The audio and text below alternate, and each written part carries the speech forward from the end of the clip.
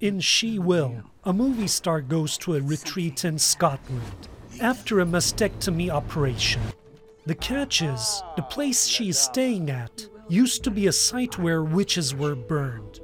In real life, it was only announced last year that the women executed as witches in Scotland 300 years ago would receive a pardon.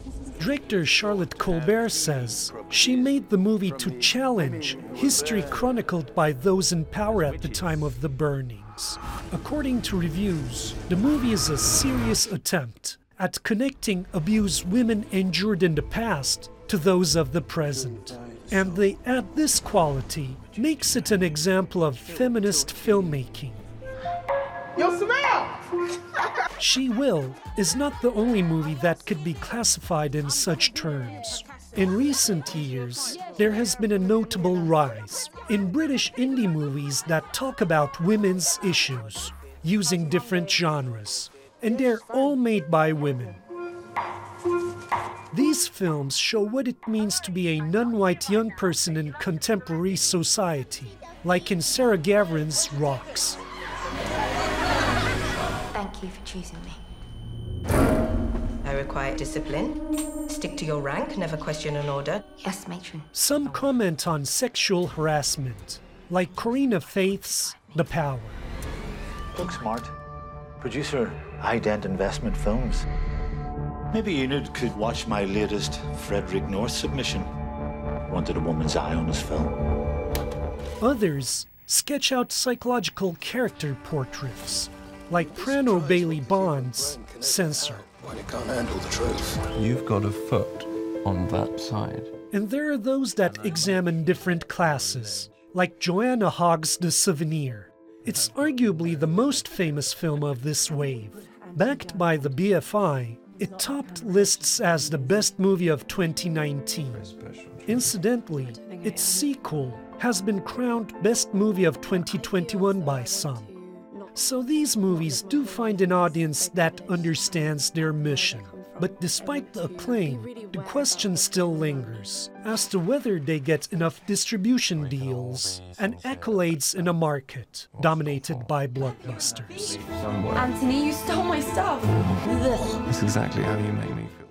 Director and producer Nevra Topçu joins me now from London. Hi there, very good to have you with us today. Thanks so much for taking the time. Now, as we just heard from our producer Alican, a noticeable rise in British indie movies that talk about women's issues made by women filmmakers are on the rise. What is driving the flare in female filmmaking in the UK right now, you reckon?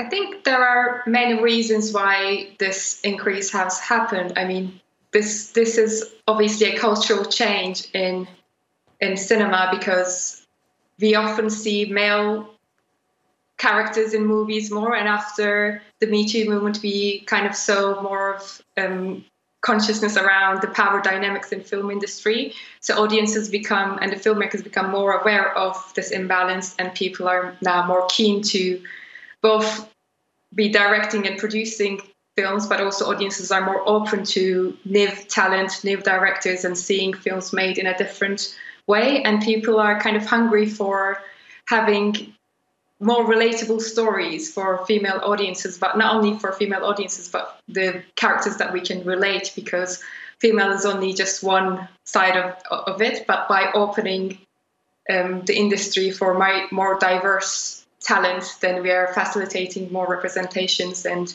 that is something that audiences are looking to see.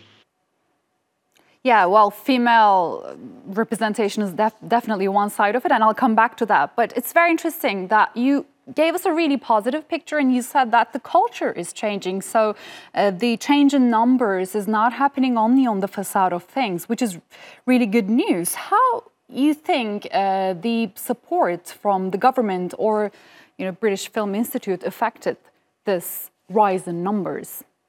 The funds available had a huge impact. British Film Institute has specific funds for female filmmakers, but also film festivals that promotes only female talent, not only just directors, producers, but as camera crews, as editors, and so on.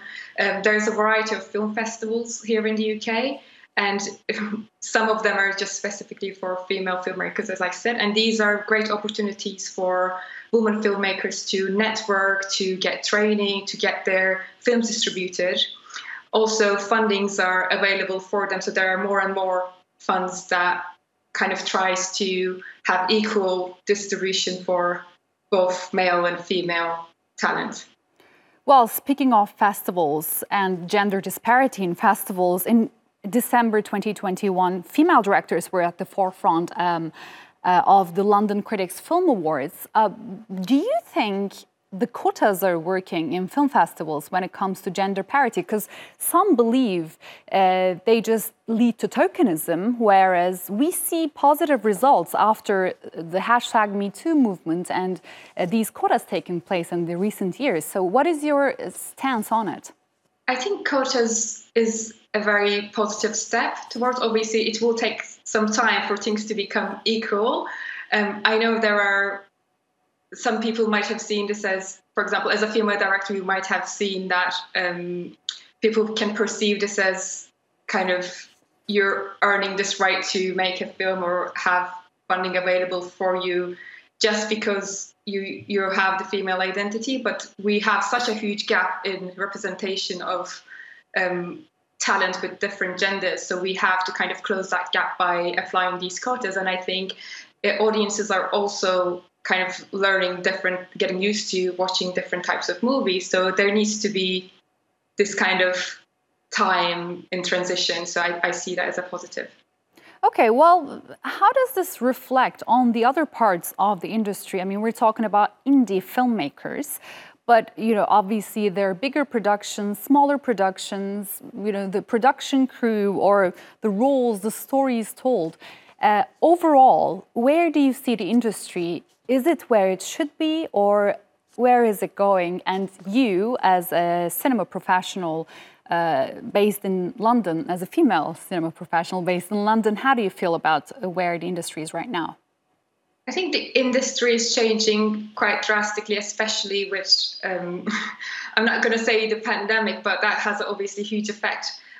But since we have started using different distribution channels like video on demand, and this had an impact on how more films can meet their audiences. So I think that's a positive step. Cinema lovers will always go to cinema. Maybe it's not going to be the same as how we used to do it in the past, but I do think that we have now more access to films that are with smaller budgets, not just through the festivals, but through different distribution channels.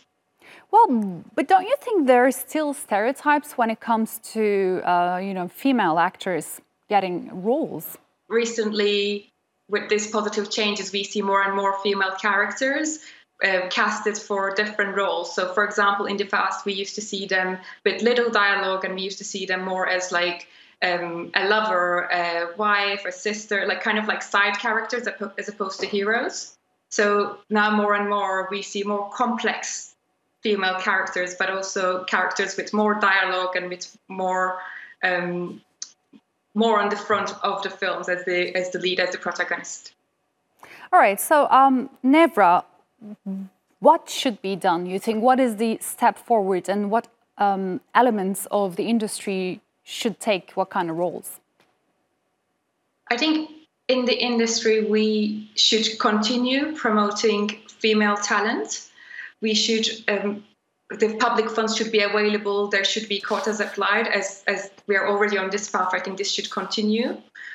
And for producers and gatekeepers also, they should give more opportunities to work with new talent. I think because we are used to working with similar type of people, with similar type of stories, we need to also, as people in the industry, we need to also open ourselves to working with different stories, with different people with different backgrounds.